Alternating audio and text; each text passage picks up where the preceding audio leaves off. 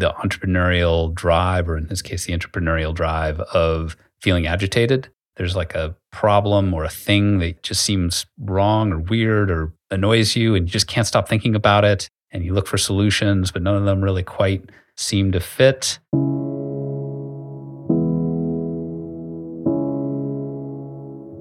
Hello and welcome to MetaMuse. Muse is a tool for thought on iPad. But this podcast isn't about Muse the product, it's about Muse the company and the small team behind it. I'm Adam Wiggins, here today with Mark McGranagan. Hey, Adam. Well, we're entering a new year here, and for me, the holidays is a time to reflect and think back on what's learned. And for me, one of the biggest surprises of 2020 was this podcast. We got started on it. It was just an idea that we wanted to try. And then to my surprise, here we are now 21 episodes later with thousands of listeners and something I really enjoy doing with you every 2 weeks. Do you have any reflections, Mark, on this epic podcast journey so far? Yeah, it's been great. I remember when we recorded our first demo episode 0, if you will. I was using my AirPods in this Airbnb in Arizona, I think. And it was really fun. And it didn't quite land the first time, but we felt like there was a good spark there. And sure enough, we followed through with it. And over the course of the last 20 or so episodes, we've gotten really great reactions from our listeners. And that's been the most rewarding piece, I think. Yeah, actually, in that same spirit of prototyping we might use for product work, we sort of prototyped the idea we had to do a podcast by recording, 20 minutes, I think it was. Yeah, in the freezing attic of this Airbnb we were staying in Sedona, just recording into the voice memo apps on our phones. And I kind of just edited it together with Ferrite, which is this little audio editor for the iPad. And even I think found some stock music and just shoved it in there just to get the feel. And then we listened to it and said, okay, does this, the audio quality wasn't good. It wasn't long enough. It wasn't, we were still finding our groove. But as you said, is there a spark here? Is there something worth investing in? And we felt like there was. And that kind of caused us to roll forward with figuring out how to do the real thing. So I figured that since we've been at it for a little while, as well as the palate cleanser of the new year, I thought it'd be good to do something we wanted to do for a while, which is a listener questions episode. So happily, we ask for kind of input, feedback from folks at the end of every episode, and we got plenty of those over the last 9 months we've been doing this or whatever, sometimes by private email, sometimes from former colleagues or friends, very often from folks we don't know at all, sometimes through Twitter, et cetera. And then I recently just posted a thread on Twitter asking for folks to contribute questions. Lots of great stuff there. Thanks, everyone, for sending things in. And I just thought we'd spend this episode walking through a few of our favorites. We can't answer all of it, obviously. And certainly many of these things, I think, probably deserve their whole own episode. So you can give us feedback on the feedback episode and tell us which of these you'd like to hear us talk about more. Do you want to start us off by reading the first question? Yeah, so to pull the first listener question out of the mailbag here, we have a question from Gary Zug, and we have to add a blanket caveat here about the pronunciation of names. Apologies in advance. I hope we got that right. So the question is on designing advanced gestures. It says, I am working on designing a new writing tool for myself that combines some of the stuff I love about Figma into writing. However, I struggle with designing with the right amount of fidelity. It feels like mockups are not enough to truly express the idea, but I don't want to go into prototyping too early and lock in the design space. How do you design the interactions for Muse and deal with the tensions while prototyping? And one reason we picked this, so we've gotten a number of variations on these. Happily, we have a solid following of design-minded people. And the traditional design approach is static mockups. You basically have these storyboards. Here's a screen that you tap this, that flows over to here. And then even the prototyping tools, for example, prototyping built into Figma, as well as standalone prototyping tools. Like I used Balsamiq for many years, and this kind of tap through screens or click through screens is a standard mechanism. But if you're designing something with really sophisticated gesture space, for example, or lots of sophisticated transitions, that kind of doesn't quite fit that storyboard thing. And I feel like that's a little bit what Gary touches on here with this mockups are not enough to truly express the idea.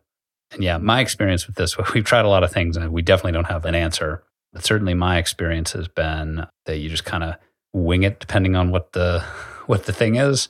So sometimes we do a lot of stills and just kind of classic flows, often with kind of textual descriptions that say, when you do this, this should happen. But getting more into slightly more creative approaches. For example, Yulia, I remember, did a great one quite some time back by sketching out the screens on paper and then recording a video of herself kind of manipulating the papers. And so then things like sliding and other, you could see the hands and you could see the gesture, and she would kind of like, puppeteer essentially something. That was a nice way to express the idea.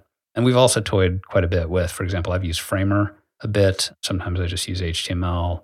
Leonard has been doing stuff with Origami Studio to, again, be more gesture and motion oriented and things you can even run on the actual device, on the iPad. I don't think one of those feels like a silver bullet or a catch-all solution. Yeah, I don't think there's a silver bullet here or a single answer, but I do think it's really important to make it real. Adam, this is one of your rules for creative work that I've learned over the course of many years working with you. And here, you need to make it real because you can't really evaluate gestures, which are so physical, without something there to actually be touching or at least seeing. But at the same time, implementing a full-on gesture system that handles all the edge cases and is integrated into the app is super complex. So what you want is a way to cheaply evaluate and de-risk gesture decisions. So a lot of what we're doing here is ways to kind of isolate the gesture problem or attack it more cheaply. So another example to complement the ones that Adam gave, we have a now sort of internally famous idea of pink cards on a board. And this is a demo app, which is basically a blank screen, and you have hot pink cards that represent Muse cards, and you can implement new behaviors with them. And so the idea is you're not dealing with any of the other complexities in Muse. You're just dealing with how do you manipulate these cards. Because we know once we have the cards, we can put an image in them or text in them or a PDF. But the actual manipulation of the cards with gestures is quite complicated. And so in that way, you can fully evaluate how did the gestures work, how does the implementation go, but you don't need to deal with all the other complexity and therefore cost of integrating it into a full-on app. Another example that we've done here recently is prototyping in the web. We've been doing this for our Infinite Canvas experiments, where for various reasons, it's just much quicker to prototype stuff on a web page. You can just do a single page HTML, JavaScript thing and quickly learn how does it feel as stuff gets dragged around. Now there, you don't have the fidelity of you're not actually touching something, but you are seeing, okay, these things are moving, how are the content indicators changing and stuff like that. And again, you're really cheaply and quickly learning. I think another piece of the prototyping is maybe what you described there is almost the reductionist aspect of let me just pull out this one piece rather than trying to put it into a full sophisticated app code base. And that could even be, it's often the case that something like HTML and JavaScript is a faster way to prototype compared to kind of mobile development environments. But Yulia does tons of standalone prototypes where she just says, okay, we need to explore a new way that we do the transitions because we're changing the visual model. And therefore, I'm just going to make this iPad app that's essentially not much more than a hello world of moving these squares around on the screen. But I can try this one idea in isolation, get it to where it feels right, and then I can go to the kind of backporting that into the main app. So another cluster of questions we have is around zooming UIs and sort of the navigation within a board. And then there's the navigation between boards, which of course you do through pinching to zoom in and out.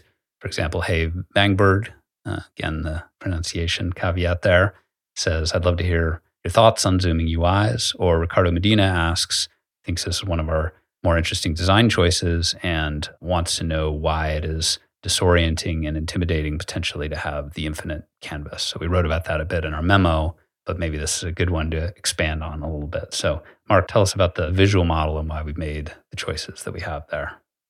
Yeah, the zooming UI question is really interesting because a lot of people, when they first see Muse, they say, oh, it's a zooming UI app. Like that's the thing that it does. It's so distinctive and so prominent.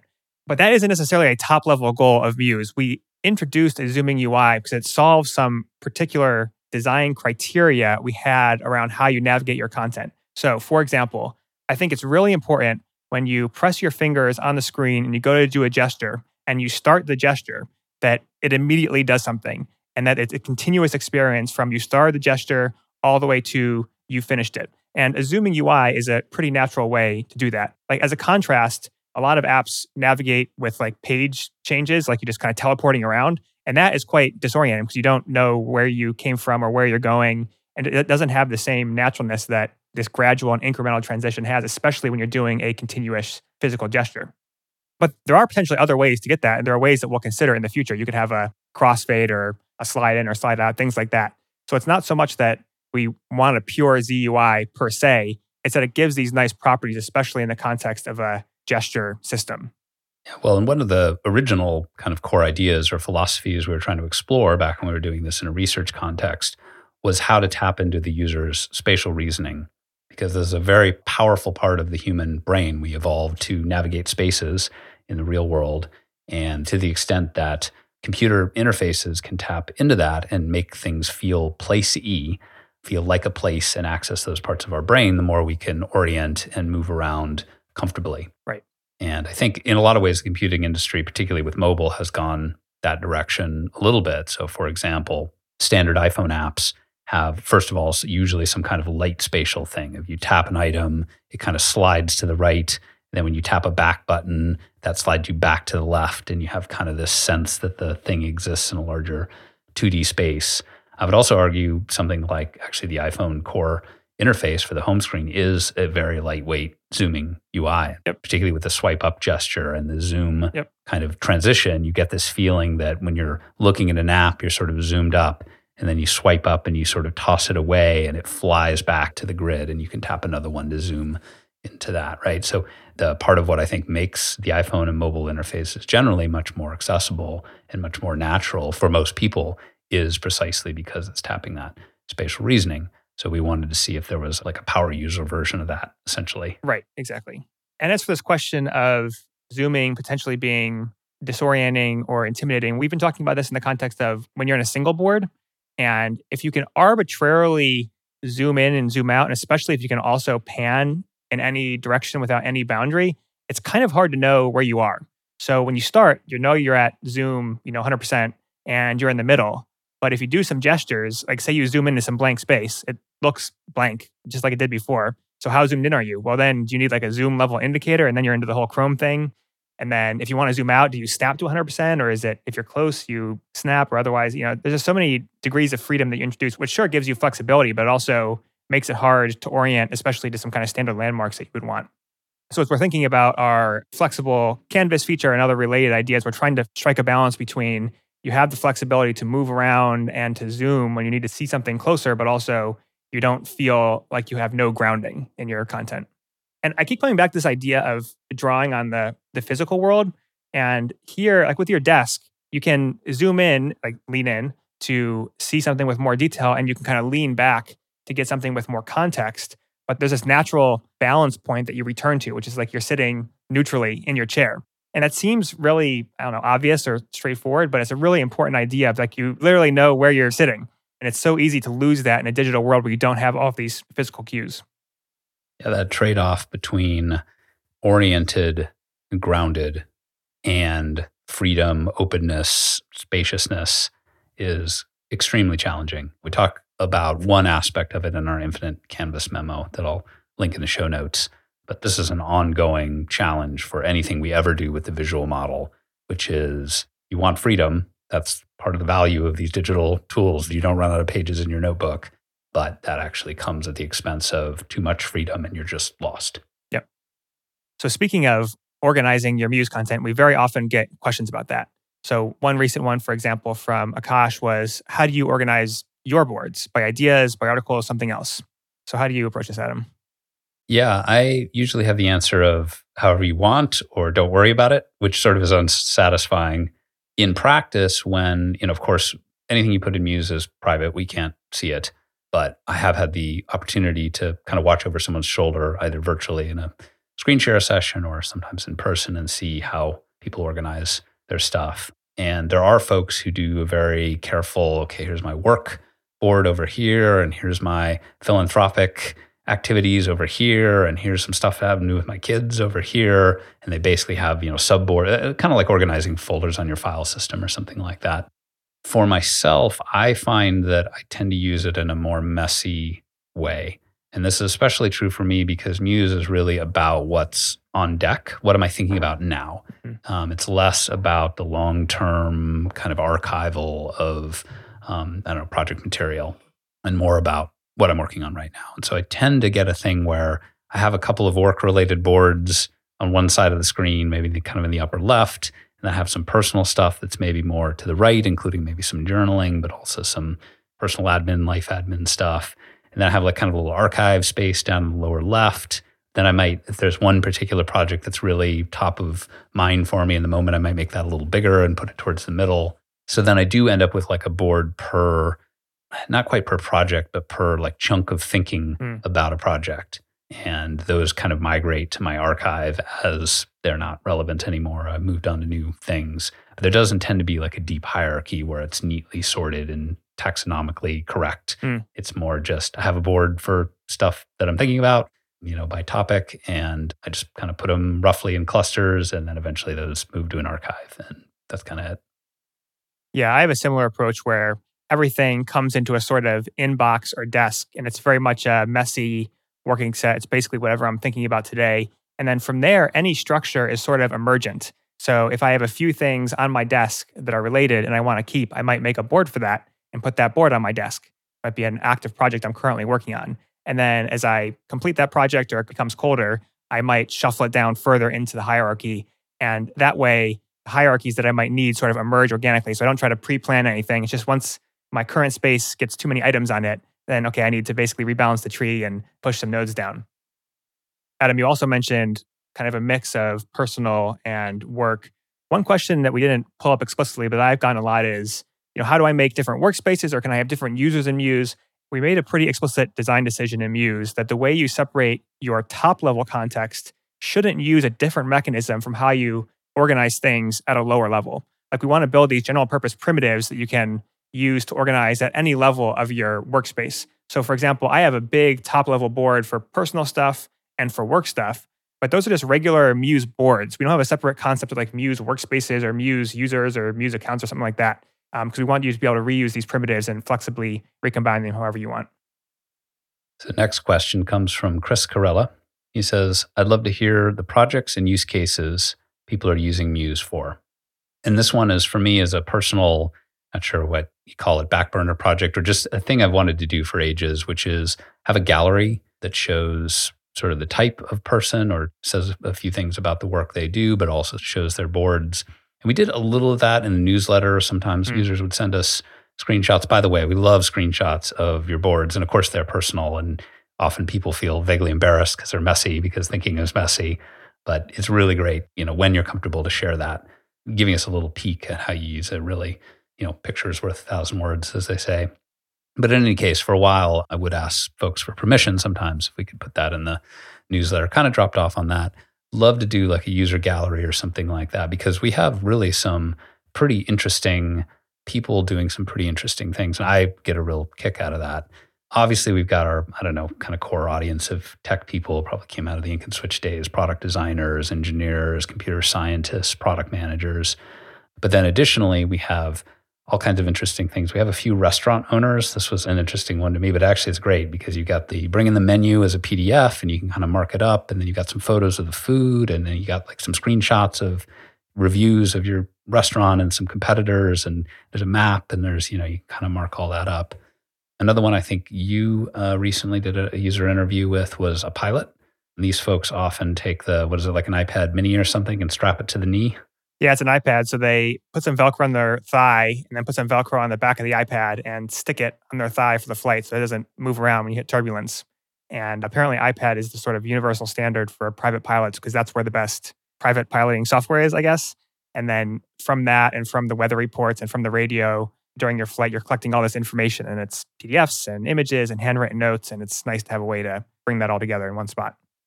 Also seen some attorneys using it for casework. There's one fellow one person who periodically sends in screenshots, usually connected to bug reports or whatever, but turned out as a board game designer. So there's really interesting card artwork, very visually rich, you might say. And then we also have a number of authors, but a really interesting case that I got to meet through our support channel last week is a really prolific fiction author who has something like 50 published works and told a really nice story of using Muse to essentially work out a thorny point in one of their plots that they were trying to figure out for a piece. So it sounds like there's going to be a book published soon that Muse at least had a small role in helping with of course, not the writing of it, but the thinking of it, which ultimately is our place in the creative tool chain. So yeah, I would love to take the time to secure all the permission and get some screenshots and maybe get some photos and some quotes or something and just have a nice little gallery on our website, but haven't quite gotten to that yet. So our next question is from Edward Lee. He says, you guys clearly have a mission and you're building towards that, but there's also the reality of making sure you're delivering a unique value prop over other products. So, and to paraphrase here, who do you think of as Muse's competition and how do you reason about that? Yeah, I think competition is really important for understanding how product fits into the marketplace. And certainly when folks come to me for, I don't know, just input or advice or whatever on their products or their startups, one of the first questions I like to ask is, who is your competition? Because I think that helps clarify things. For Muse, I would roughly group 3 categories. One is let's call them other multimedia canvases, mixed media canvases. That's Miro is probably the biggest player there, but Milanote is one I like a lot. Miro and Milanote are both kind of web-based, real-time collaborative. They don't have the iPad component. And then one actually that our guest on the last episode mentioned using is Scapel, which is this kind of targeted more at authors, but again, is like a cards on a board type of thing that works on the desktop app. The second category I think of is this kind of broad knowledge workspace, and probably Notion's maybe the hot up and comer there. Evernote actually is one that's really well established. We hear about that one quite a bit. And then you have more specialty ones like Liquid Text, which is kind of focused on PDF annotation and excerpting, or actually one I've taken also a lot of inspiration one, which is called DevonThink, which is this pretty old school desktop software. You collect up a lot of material and you use it to essentially find connections and generate new ideas. And in a way, I don't necessarily think we're directly, actually feature-wise, we're not very directly comparable, but just in terms of a digital space where people go to kind of collect a bunch of stuff together and think about it, I think the Evernotes and Notions of the world are comparable tools. And then the third category is what I would call the iPad native digital sketchbook. So all the projects I've mentioned so far are either web-based, maybe with an app, maybe not, but they're really native to the web, or maybe they're native to the desktop as opposed to iPad native. And when you go iPad native, there are lots of interesting choices, but the digital sketchbooks would be GoodNotes, I think is a really nice one. Notability is another one.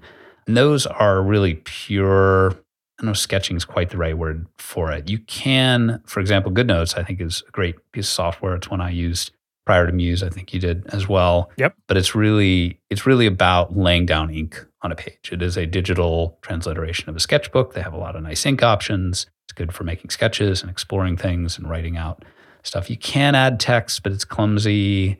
Can't really add links. I think you can put an image in there, but that's just not really what it's made for. But in terms of being fast, private, and in particular that tablet posture and stylus use, they're very inspiring. So I think Muse tries to take some elements of each of those 3, the mixed media canvas, kind of classic knowledge workspace, and the iPad native sketchbook, but it also doesn't have a lot of those features.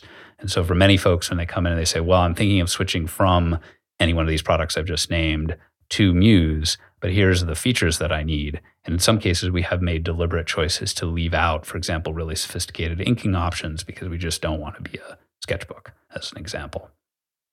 Yep. And I think actually a potential 4th category would be straight up paper notebooks. Yeah. Of course. Yeah, we've seen in our user research that a surprising number of people still swear by paper notebooks. They're very reliable. They have low latency. They never run out of power. There's lots of great attributes of them, and so people keep going back to them. And in many ways, what we're trying to do with Muse is bring iPads up to the level of the humble paper notebook.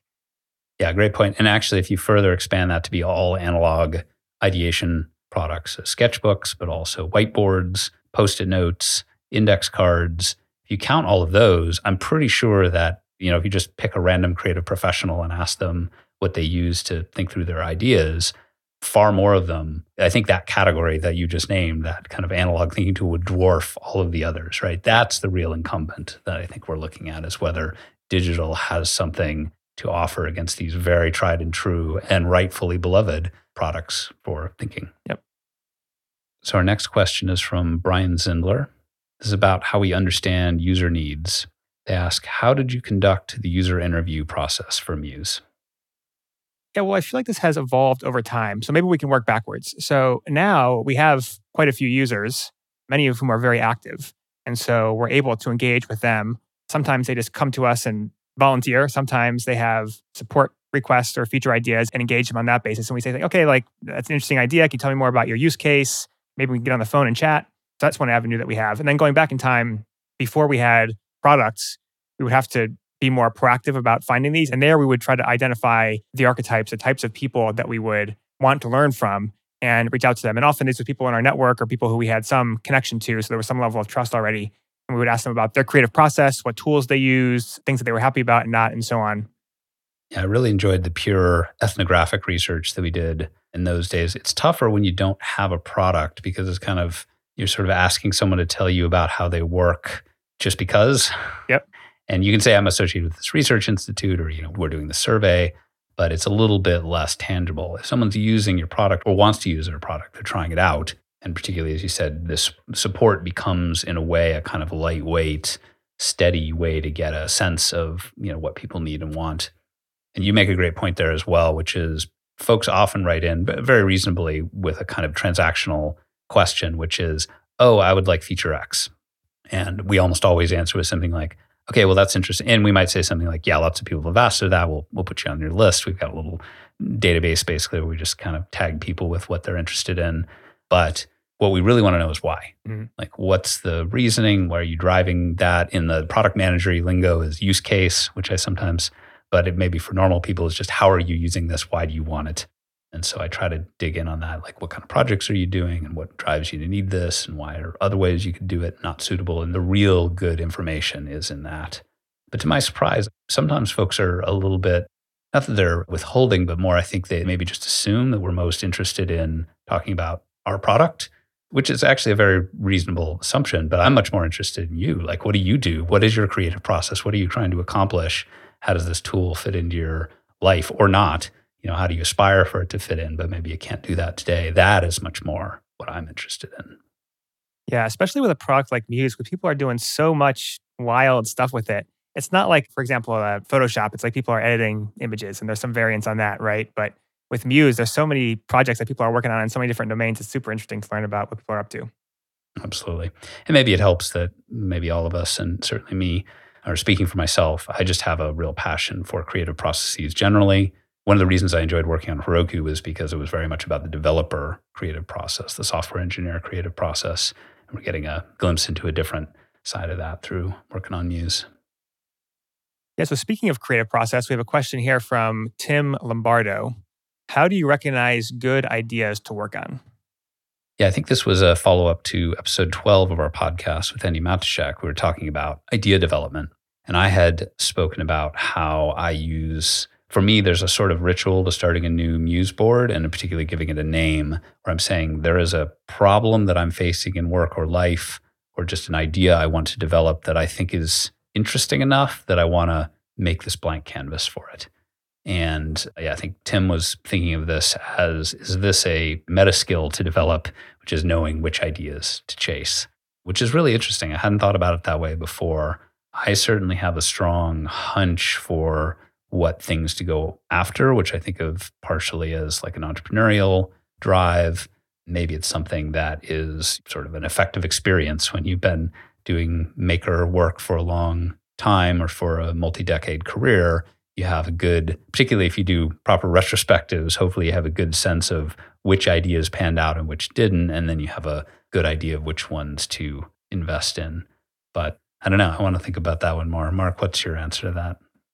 Yeah, so one angle for me is getting a lot of different reference points and potential connections with new ideas that come in. And so that's about having a lot of raw material to work with, raw intellectual material. So a lot of reading, a lot of time discussing ideas with other people, so that when a new idea comes in, you can kind of reference it against all these other ideas you have in your corpus. And that's going to happen with things that don't even seem directly related.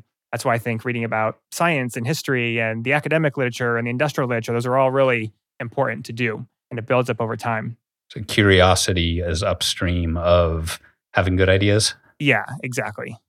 Another thing is I lean quite a bit on people who I think have really good radars or radars that are in tune with mine. For example, Adam is one of these people who just seems to have a really good intuition. Oh, well, thank you. Sometimes he comes to me and says, yeah, Mark, I just have a feeling we should, start a podcast. Let's try it. Oh, okay. I hadn't exactly thought of that, but I trust you, Adam. Let's do it. And there are a few other people who I have a similar level of trust and respect with. Actually, Twitter has been a pretty important vehicle for this. There's some people that you can find and follow there. And again, it's not about credentials or popularity. It's more about individual people who have a specific articulated way of thinking. And on the basis of that, you can come to more heavily weigh their input. I'm actually reminded of a talk I saw many years ago by Paul Buchheit, who's the creator of Gmail. And this, of course, is in thinking in terms of product opportunities or what's a good product to build, which is obviously a small subset of what counts as good ideas, but happens to be the one I tend to operate in. And he talks about the entrepreneurial drive, or in this case, the entrepreneurial drive of feeling agitated. There's like a problem or a thing that just seems wrong or weird or annoys you, and you just can't stop thinking about it. Yeah. And you look for solutions, but none of them really quite seem to fit. For him, I think he was telling the story of being annoyed that all email was slow and clunky and required you to do a bunch of organizing work that you didn't really want to do, and losing track of long threads, and just the nurturing of that agitation over time turned into like a good understanding of the problem and the drive, the initiative to go and do something about it. Yeah, I call this my problem. So at any one time, I have 0 or 1 capital P problems. And this is things that I just can't help thinking about. I'm thinking about, why are they wrong? What are potential solutions? What are potential angles for it? It's in the shower. It's, when I'm taking a walk. It's when I'm talking to people. I can't help but bring it up. And that's something that you basically can't really control directly. It's a function of your environment and what you're reading and so on. But when I get that, and especially when it stays the problem for a long time, I'm really inclined to go work on it because I have a lot of energy for it. Yeah. One that I had a front row seat of was what eventually became your article on slow software, or the article titled Slow Software, which is a look at why software is slow, why it's important for it to be fast, a bunch of the human factors. But yeah, I remember when you were developing that, and a lot of it came in the form of just being constantly irritated and wanting to seek the base of that irritation. And it would, as you said, because it's the one thing you're thinking about, it pops out in other places. I remember you having internal memos, within Ink and Switch that were about maybe like a project, and it was sort of related, but there would be several paragraphs that was basically ranting about like, it's got to be high performance. Yeah. And it was sort of, oh, okay. And like eventually that just grew and grew and grew, and eventually took shape as this excellent essay that then was widely shared. So this next question is about building Muse with Muse. So this, unfortunately, I couldn't find the original tweet. This was from around the time of our launch back in late August, early September. There was a real fire hose going on at the time. We were just getting hundreds of messages through all these different channels, Twitter, Hacker News, support. Yeah, the adrenaline was running high. But I remember I thought it was a really interesting question. And I said, I should actually do a whole Twitter thread on this. I should post some screenshots and talk about it. And then, I don't know, there was a million things going on. So I just lost track of it. And I couldn't even find the tweet looking back. So apologize. We can't, to the author, that we can't give you credit.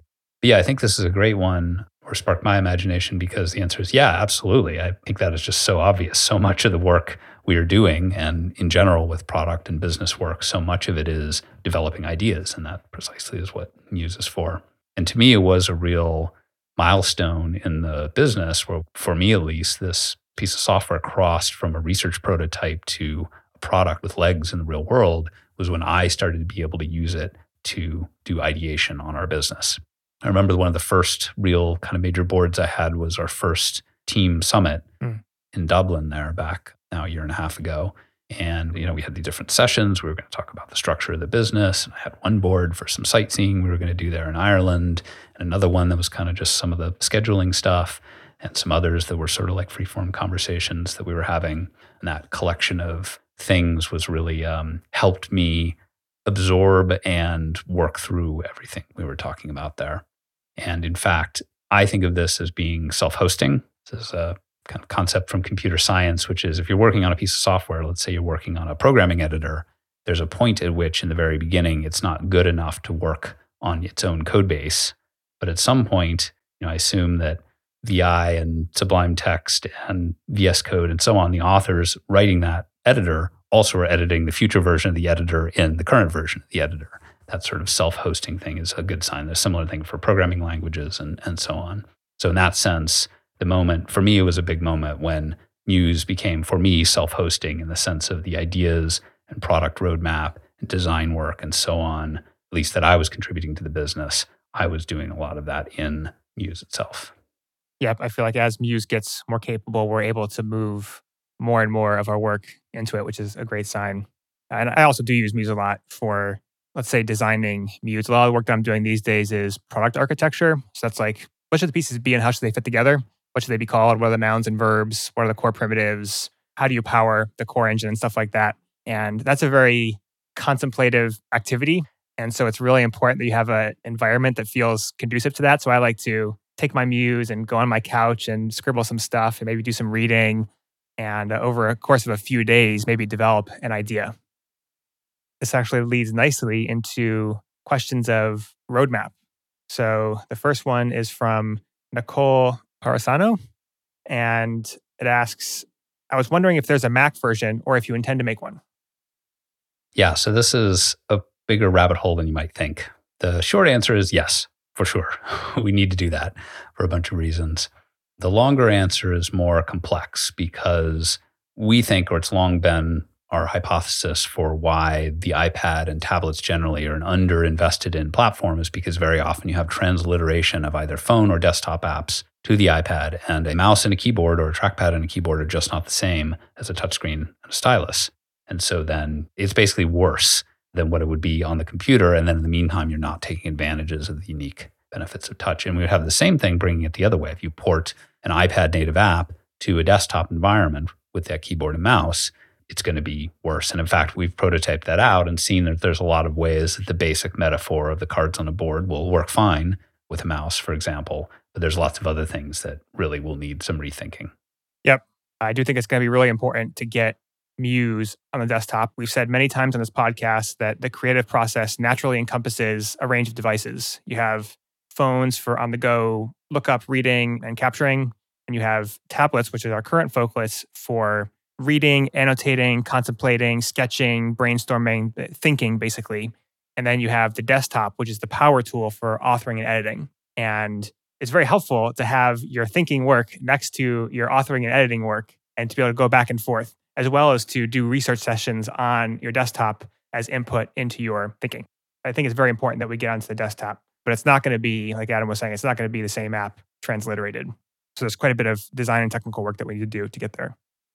Well, that also points to the other big challenge, which is, I think, getting a version of Muse running on, for example, a Mac or any desktop computer that has some changes to the interface that will make it feel natural with that setup. I think that's kind of a moderate amount of work. The bigger thing there is exactly what you described, which is if you're moving back and forth between desktop for one kind of setting and tablet for another, well, that implies syncing. Right. And good cross-device syncing, in particular that has some of the privacy qualities we're hoping to be able to achieve, is a very, very big technical challenge. Happily, it's one we're working on right now, and we're optimistic that it is a achievable end for us. So the next question, again, is I'm going to do more of a paraphrasing of something we hear very, very often, which is basically just, what's the Muse product roadmap? And I think some additional color on this question, or a lot of the motivation, is I've really come to realize how important it is for people to know not just what the product is and what it can do for them today, but also where it's going.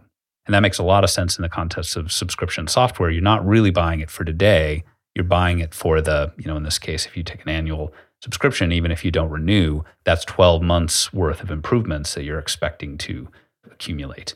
And that gets even more so if you get into something we've talked about in some past episodes, which is in many ways supporting an early product like this. It's almost more like a Kickstarter. You're saying, I want software like this to exist. I think this team is the right one to do it. I want to support you financially to make that come true. But then that also has the additional dimension of, you want to know and trust the team, but you also just want to know, where is it going? Maybe the places they want to go don't match up with what you think is interesting or inspiring. So we don't have any kind of public roadmap, but this certainly makes a lot of sense to me that people ask about this.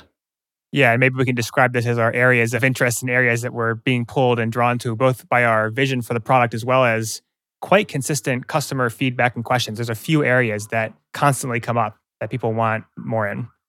Yeah, so I think really zoomed out, I think of the kind of three big tiers or sequential areas to work on is starting with the single user thinking tool. And that's the mixed media canvas. Use both hands on the stylus. It's super fast. It uses all the screen for your content. really fully taking advantage of the iPad and stylus hardware. And actually, this launch that we did a few months back, to me, was the feeling like we delivered that.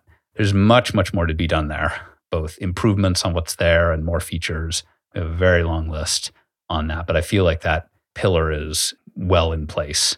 Then the phase 2, if you want to call it that, is what we're working on now, and I expect will take most of this year we're just now entering, and that's the multi-user, multi-device stuff. So that is, I can access it from all my devices.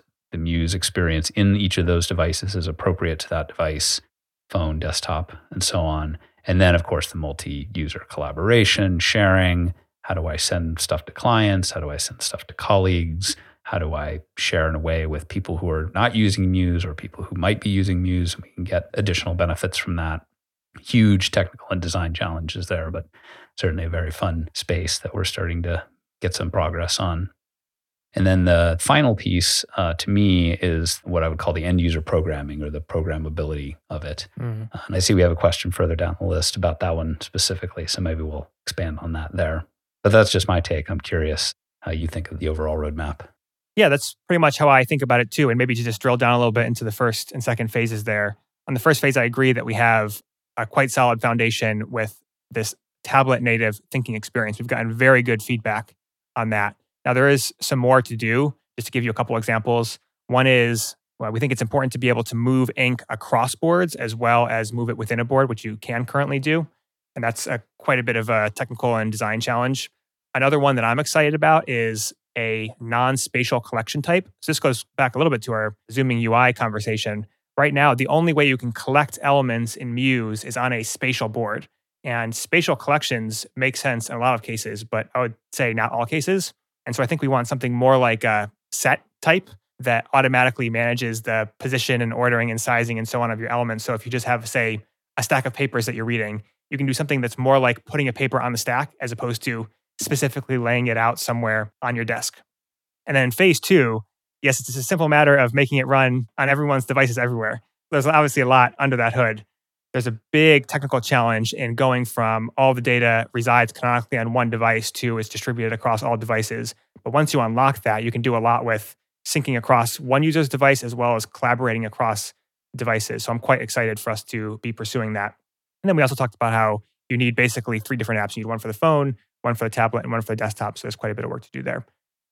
Yeah, and certainly on the product or design side, I think that while there's really good precedent for collaborative tools, including GitHub for code, Figma for design, Google Docs for writing, there really isn't a collaborative thinking tool.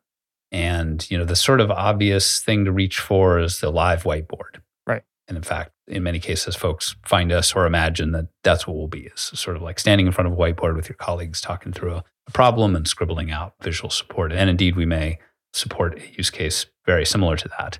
But I suspect that there's a lot of nuance and interesting sub cases or related cases when you talk about asynchronous work and the degree to which you want to do things in private and then share them with your colleagues for kind of input or to further discuss versus like starting together with a blank slate. I think there's a lot there. Yeah, the way that people actually work together creatively or want to work together creatively is very complex. They want privacy of their information. They want to do a lot of stuff privately to themselves. And then they have a bunch of different granular collaborations. You and I are collaborating on this podcast. We are collaborating together with the Muse partners on the business. We also have all kinds of other stuff going on in our lives. And it's kind of forms these overlapping groups. And correctly representing that and supporting that in software is a really important goal of mine for this phase 2. And that brings us to what you described, Adam, as phase 3 of Muse. Jimmy Miller has a question here. He says, I'd love to hear you all talk about end user programming, explorations that bring Muse a bit closer in that specific direction. What is the place that you see for end user programming in Tools for Thought and Muse?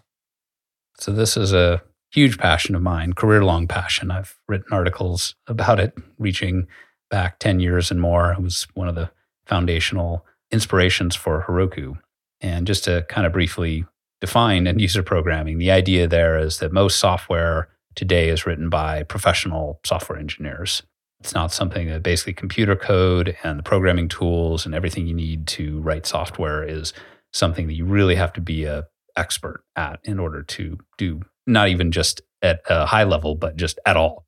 And the idea of making that more accessible such that maybe not every single person that ever uses a computing device, but many more people could have access to that. And the comparison on that is often made to literacy. So once upon a time, reading and writing was something that was a tiny, tiny elite of scribes and learned people could do. And later on, through the printing press and education and some other means, became something that almost everyone can do. Not everyone's a professional author or really strong on English grammar or whatever, but almost everyone can write a shopping list or write a letter or an email to their friend. And so there's a version of this for programming as well. How do you think about end user programming as related to Muse? So I suspect for end user programming, as we typically understand it, that is users writing code-like stuff, I suspect you're going to have the clearest vision for that and you've thought the most about it. I have a couple different angles on this, which I'll share. One is I'm quite excited about the idea of the programmability of data. So we often think about programming as you have code that's manipulating like in-memory variables and stuff like that. I'm really excited about the users having programmatic access to their corpus, read and write, and that being reflected in Muse and outside. So you could potentially think of your end user programming as you're writing these little like bots basically that are watching and crawling and manipulating your corpus data and doing automatic things with it. It might be organizing your daily to-do list or something like that, or something more complex, right? Doing summary statistics over all of your work for the past year. And I think there's something very powerful as well as accessible about accessing the underlying data. And that leads kind of into my next angle here, which is open-ended computing, which is maybe a generalization of end-user programming. And by that, I mean users being able to do combinations of things that the designers of the program didn't specifically need to plan for. So with typical mobile apps in particular, the set of things you can do is basically the set that the product manager said you should be able to do. And if you want to do something that the product manager didn't think of or doesn't agree with, well, too bad. Delete the app or something. You're out of luck. This is in contrast to the world of traditional desktop computing, where you have these standard file formats that any program can access and manipulate, and that the user can directly access via their visible file system. So to take a simple example, if you're writing a text note and you don't like the color of the text screen, you can just open up a different editor, or you can CP it into a different file. There's so many things you can do, and you have so much agency because the files and the programs have this interface that's kind of general and that different people can access. And that's something that I think we've kind of quietly lost in the world of mobile apps. You have a little bit of it with these share sheets that export standard-ish file formats, but it's very clumsy and it's quite limited. And oftentimes the programs just don't let you export stuff easily. So what I'm curious about is how do you bring that desktop sensibility of open-ended end-user computing back to the world of mobile apps? I think this point of data being the center of gravity or the thing that matters to users and customers, I think as software creators, we tend to think that the code or the running software is sort of the thing that matters. And then data is this kind of thing that's added onto that. Like a database is something you attach to an application, or that you write to software and opens and it reads and writes to a file, for example. But from user perspectives, the data is what they care about. It's like, I'm using your, I don't know what, piece of software to write my master thesis. You know, they may like the software or not, but ultimately they care about their work. They care about the thing they're creating. That's more important to them. And yeah, standard data file formats that I think once upon a time were much more kind of universal and easier to use. And those have sort of faded in utility largely because of the mobile world and finding ways to not necessarily step back to a previous time, but get some of that value of, I don't know if openness is quite the right word for it, but the ability to manipulate your data in a powerful and free way. Yep. I think that's something missing. Yeah, maybe agency is another way to describe it. Agency, yeah. We also talked about this in our Local First paper, which we can link to. But yeah, the world of files gave you all this control and visibility and portability, but then they basically fall on their face when you get into the world of mobile and especially collaborative apps. And then with mobile and collaborative apps, we kind of went all the way the other way and said, now your data is totally opaque and maybe you can't even get it out, but at least you can see each other in the Google Doc. We really need a third way, and that's something we're excited to pursue with Muse. Yeah, this is one reason we made it a priority from the beginning. To these Muse bundles that you can export are just zip archives that you can open, and they contain flat files and a little bit of metadata. That was something, but that's really just a very small step in that direction. So I'd love to see us do much more. And I agree that fits together with the end user programming is ultimately about agency and grasping the full power of computing rather than being kind of at the mercy of the software vendor. Yeah. Another thought I have on end user programming from looking at it in the wild, if you will, is that what's really important is that people really care about the thing that they're programming. And then they just need some little window or way in. So some examples of this, one is Minecraft, where you have these redstone contraptions, and it's basically a very primitive way to program, and it's pretty gnarly, and it's literally quite bulky and blocky. But people are really motivated to build all kinds of wild stuff in Minecraft. Another example, was back in the MySpace days, people customizing their pages. And even I would say JavaScript in the web, frankly, JavaScript is a pretty gnarly programming environment. There's a lot of things wrong with it. But people so much want to be able to script their content in the web, they basically found a way to make it work. And now you have these incredible JavaScript VMs, which have wild performance. So a lot of the work I think of end user programming is not how do you make some editor that people can think about clearly. It's more like having something that they want to program and then giving them a little bit of a window in.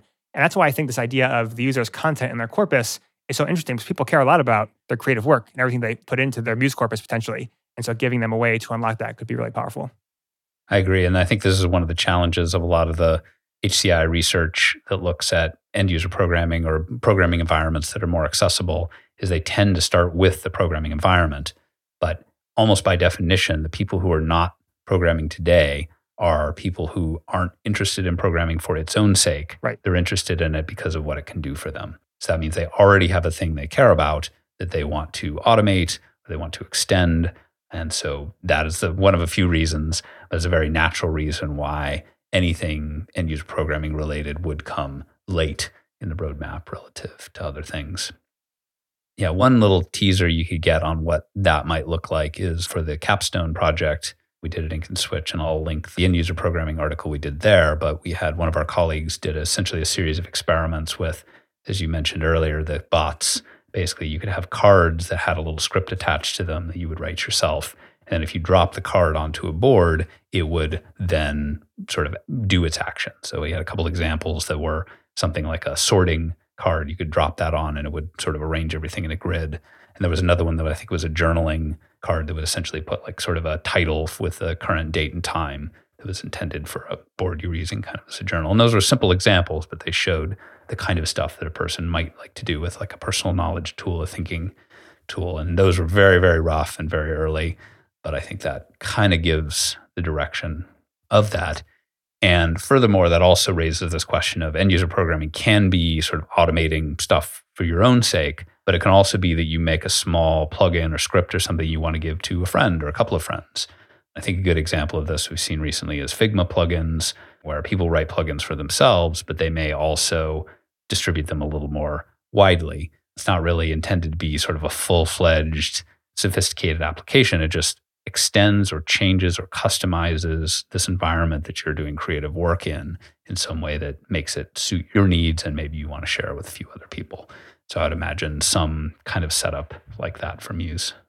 Yeah, and this makes phase 2 and 3, if you will, very complementary. An important learning from our ethnographic studies of end user programming and the other stuff that we've read is that there's very little original end user programming. It's mostly stuff you learned from a friend and then mutated slightly. So there's this kind of one original spreadsheet, and then it basically propagated through the world as people made different variants of it and copy-pasted cells and so on. And I think if you have native collaboration and sharing in Muse, that could be the vector by which the end user programming learning gets propagated through the system. Steal a cool bot card off of someone else's board by duplicating it into your own. Exactly. Love it. Well, I can see that this is a topic that is one we could easily spend a full episode on. So maybe we should wrap it there, and maybe we'll put that on the schedule for the future. Right on. Well, if any of our listeners out there have feedback, either responses to what we've talked about here, or maybe you think some of these questions could be full episodes in their own right, feel free to reach out to us. We're at MuseAppHQ on Twitter, or hello@museapp.com on email.